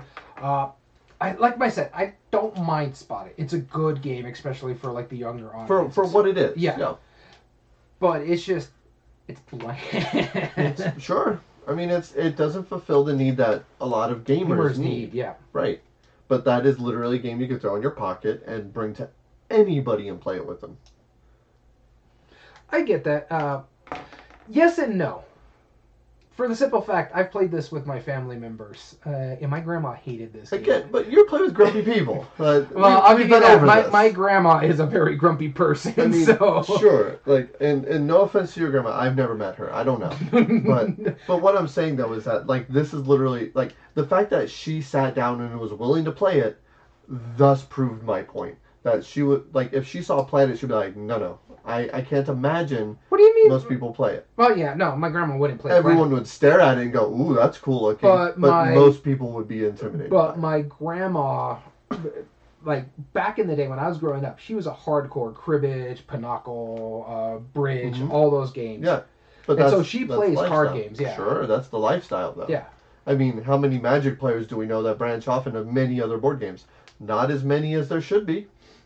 Not as many as there should be. There are some. Not as many as there should be. Actually, know quite a few people who used to play Magic but now into board games because they got tired of, the Magic cycle in a sense. So. Right, but had they not been tired of the Magic cycle, let's say Magic just stopped and it just became like more of the same and more of the reason why they loved it, there was no reason to leave that game. But that's what I'm saying. Like people who play cribbage and bridge, like on a regular basis, like Mahjong on a regular basis, that's their game, right? And somebody like that, I couldn't show Planet to and go, you want to give it a shot? And they go, oh, absolutely. Versus, hey, you want to try Spot It real quick? They're like, yeah, I'll tolerate it for a moment. You know what's funny? You know what I mean? My grandma actually liked The Crew. Well, that makes sense. that's a... It just popped in my head right now, so I was like, that she really enjoyed The Crew. If she likes bridge, Crew is an easy translation to that, right? But Planet is not. No, it's not. All right, that goes into our final round. But before we do, Spot It and Battle Sheep were both eliminated from our list in our semifinals. Let's take a look. Yes, Cribbage and Backgammon. Let's play. Spot It, 4%. And then the other one was Battle Sheep, right? Battle Sheep. Yep. Battle Sheep was at 8%, so it's gotten some love. All right, so now we have the final two. This, we do not debate either side. We're just going to break it down point by point. This is King Domino versus Planet. Winner takes all. Best blue-orange game. Daniel, is there anything that's immediately obvious? Art and production. Art and production. I agree. Planet? Yes. Yeah, because of that dodecahedron. Yeah. It's so good. It's so great. I keep wanting to say icosahedron. I apologize to the math people. Icosahedron is a 20-sided. Yeah. My apologies. This is a 12-sided. This is a dodecahedron. But it's and don't you forget it. It's so gorgeous. No, don't get me wrong. I love the tiles in King Domino. I mean, the art on that is better. Yeah. But that production is really fantastic. Fantastic, yeah. And I know you gripe about the magnets, but they're really cool. No, I mean it's just it makes it functionally difficult, and that's one of the only. I get that. That's the only example out of all of these games that I think has a functional problem with it, is that it the any part of the production that makes it harder to play the game as it's supposed to be played is a knock to the production, huge knock to the production. Okay, It's just like something not being colorblind friendly. Yeah. It's like we can't play it. Yeah, I have one more that does stand out to me. Let me see if I can guess it. Mm-hmm. King Domino versus Planet. Ooh, is that replay value? Mm-mm. No. Okay. Oh, Easy easy play. play. Easy play. That's Planet as well. Yeah. No, I was gonna say King Domino. Oh no, it's Planet. Both of them are drafting, except drafting with extra steps for King Domino. That is true. Okay. I mean, they're both tile laying. They're both area. Yeah, but if people are coming over from like dominoes, it's not that hard to a concept of how you lay things down too. Well, sure. Okay. But the scoring is very different than Domino. I'll give you Planet. That's fine. Yeah, I think Planet goes to ease of play.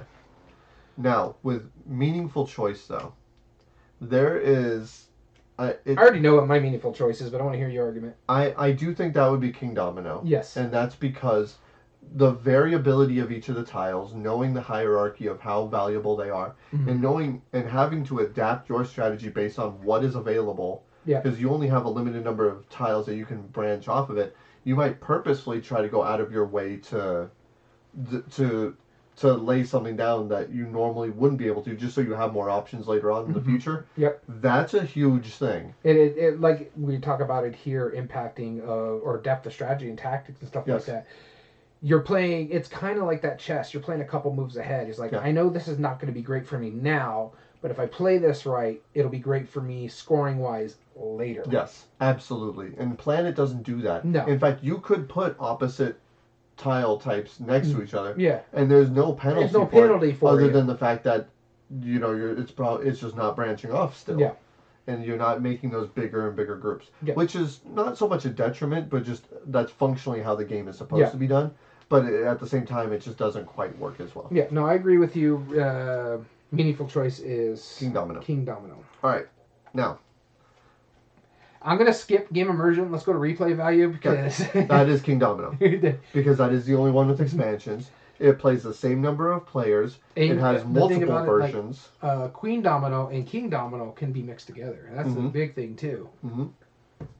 Absolutely. We never mentioned that, but yeah, you can integrate both of them together. Yep. In fact, I think they were selling a big box with both of them in there plus expansions. Yep. Yep. So replay value, definitely King Domino. So it comes down to game immersion. Both are fun to lose in a certain aspect. I think for that part, I think King Domino is just a little bit more fun to lose because of just the much more strategy you're thinking. It's like, oh, okay, I'm doing this and I'm doing this. Oh, I thought I did really well. Oh, well. The multiplier is what gets that, Mm-hmm. right? I mean, it's like I have 10 spaces full of wheat, 0 crowns, worthless to me. Yeah. Love it. You know, like that's hilarious. Yeah, right? no, it's like, I did really good on the wheat. Oh, wait, I didn't get a crown in there. Yeah. I'm screwed. And that's dynamic, right? It's like, man, I need to get first tile here so that way I can get any wheat crown I can get a hold of. Because I'm not getting it otherwise, right? And for me as well, I think this is going to be King Domino winning game immersion because the memorable moments. I remember playing this when we were on lockdown. We played this on our Board Game Arena? Board Gamer. No, we got the Steam because it was part of the Humble Bundle. Uh-huh. Yep. We played this as a group, and I remember we were making fun of our friend because he kept pushing it, but he was just waiting for that one tile to come up and that one tile to come up, and when it came up, it made his multiplier go to like 20 points or something like that. And I remember everybody at the table was like, I think we just lost, but that was freaking amazing. Yep, when he came back from New Orleans. That pretty much. Sense. Yeah. Yeah, and so I just remember those memorable moments. You get some of that in Planet, but even then, it's just... Well, what the memorable moments that... And this isn't so much a memorable moments, but it's every game at the end of it. You sit back and you just observe your creation. Mm-hmm. And everyone has that moment where they're just looking around, they're like, this is cool. Yeah, you know? what did I do? It's almost cathartic, right? It's that that moment alone shines every single time you play it. That is and true. and that's the most memorable part of the game. Is not how you pick the tiles, not how you get the scoring. Is literally just when everyone's done and they're holding this planet in their hands. That's impactful. Yeah, I agree with that aspect. I think the memorable moments in King Dominoes when you pull off the really good combos or you find that tile that you need to get. When the flop hits, yeah. Yeah, and then you're also thinking about like the player interaction in there is like, don't you take my tile, Dom. Yeah. No, I'm gonna go early. I'm taking that tile. Right. You should have done earlier beforehand. So there's like when we were playing King Domino and we weren't around each other. We were just doing this over like Discord while playing on the Steam.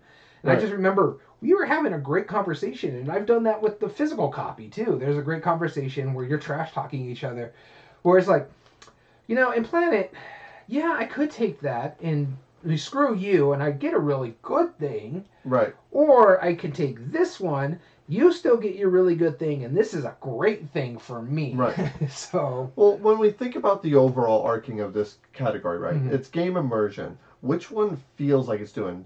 In King Domino, do you feel like you're building a kingdom? Or do you feel like in Planet, you're building a planet? Because I feel like at the end of the game, like, you look at that globe and you're like, man, I messed this up. Like, and even how you said it earlier, it's like, man, the Arctic is right next to the Sahara. Somehow, and I feel like as the overall, it's so hard to compare the two because they offer, I think, equally memorable moments in two incredibly different ways. Yeah. And they're both that impactful.